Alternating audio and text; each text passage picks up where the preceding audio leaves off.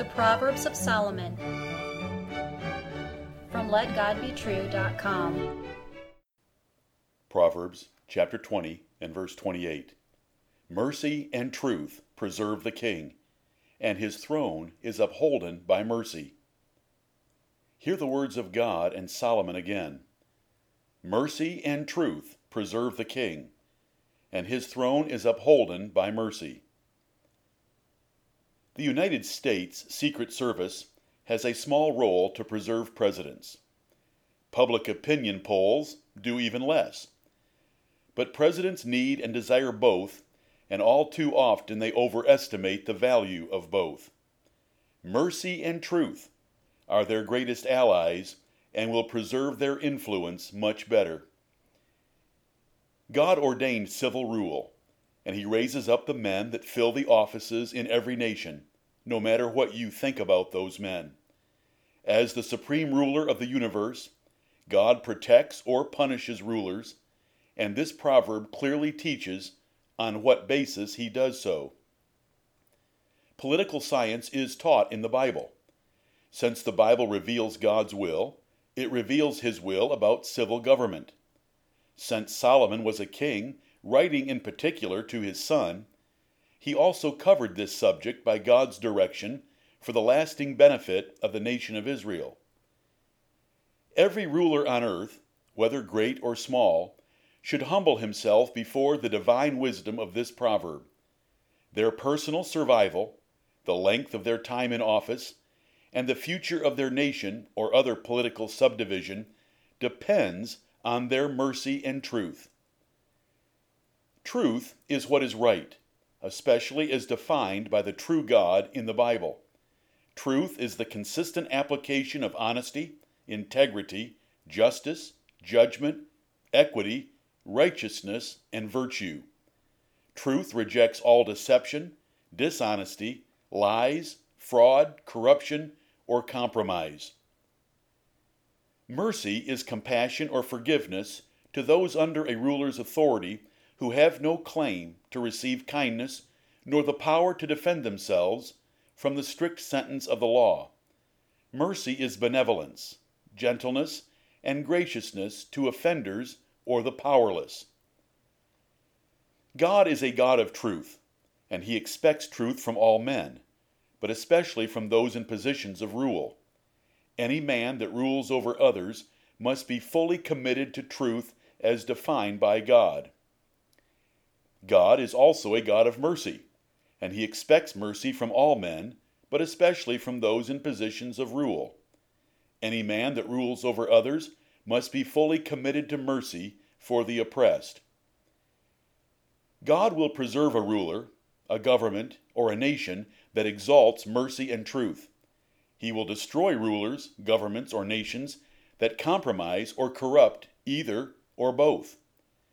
The security of rulers and nations is right here in this proverb, not in bodyguards, military strength, or opinion polls.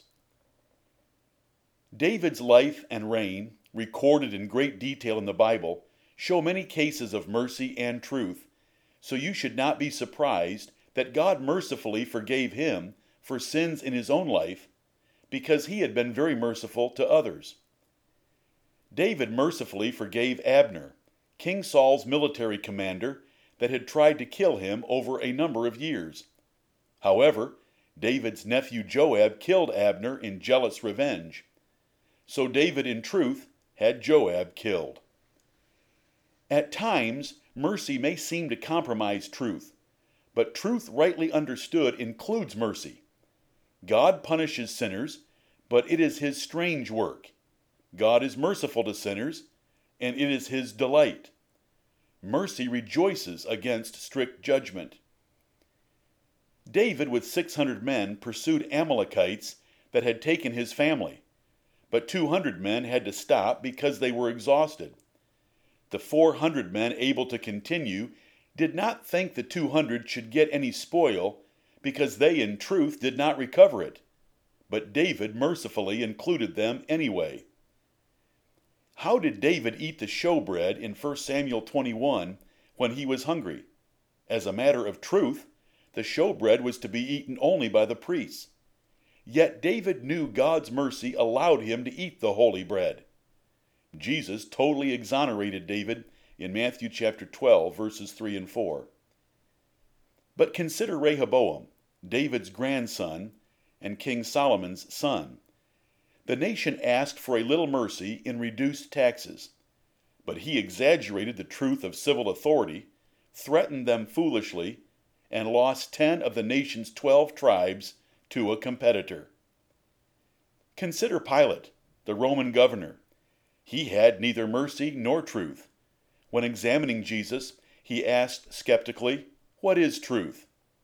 And when he found no crime in Jesus' life, he had him killed anyway for political expediency. How merciful is America, killing 1.2 million unborn children a year, choosing deficit spending and inflation to transfer wealth and confiscate savings from bondholders and widows, enforcing penalties for cruelty to animals while sheltering human murderers. How truthful is America, requiring evolution in its public schools to the exclusion of creation or intelligent design, allowing the media to spin every event to promote secular humanism or social Darwinism, calling 2 men or 2 women in bed a marriage. What is America's future? God will throw her down to hell, according to Psalm 9, verses 15 through 20, and he will laugh derisively while he does it. America has only survived this far in her present sorry condition for the sake of the praying righteous in her. Listener, do you practice mercy and truth for the preservation of your family, life, business, and church? Every husband, father, employer, and pastor had better practice both, for they preserve and uphold all rulers and all positions of authority. The truth is all men deserve an eternal hell for their sins. But God's true justice punished Jesus Christ in place of his elect, so he might have mercy upon them, while righteously being both just and justifier. What a glorious combination of mercy and truth are found in Jesus Christ. They are met and kissed together in him. Amen.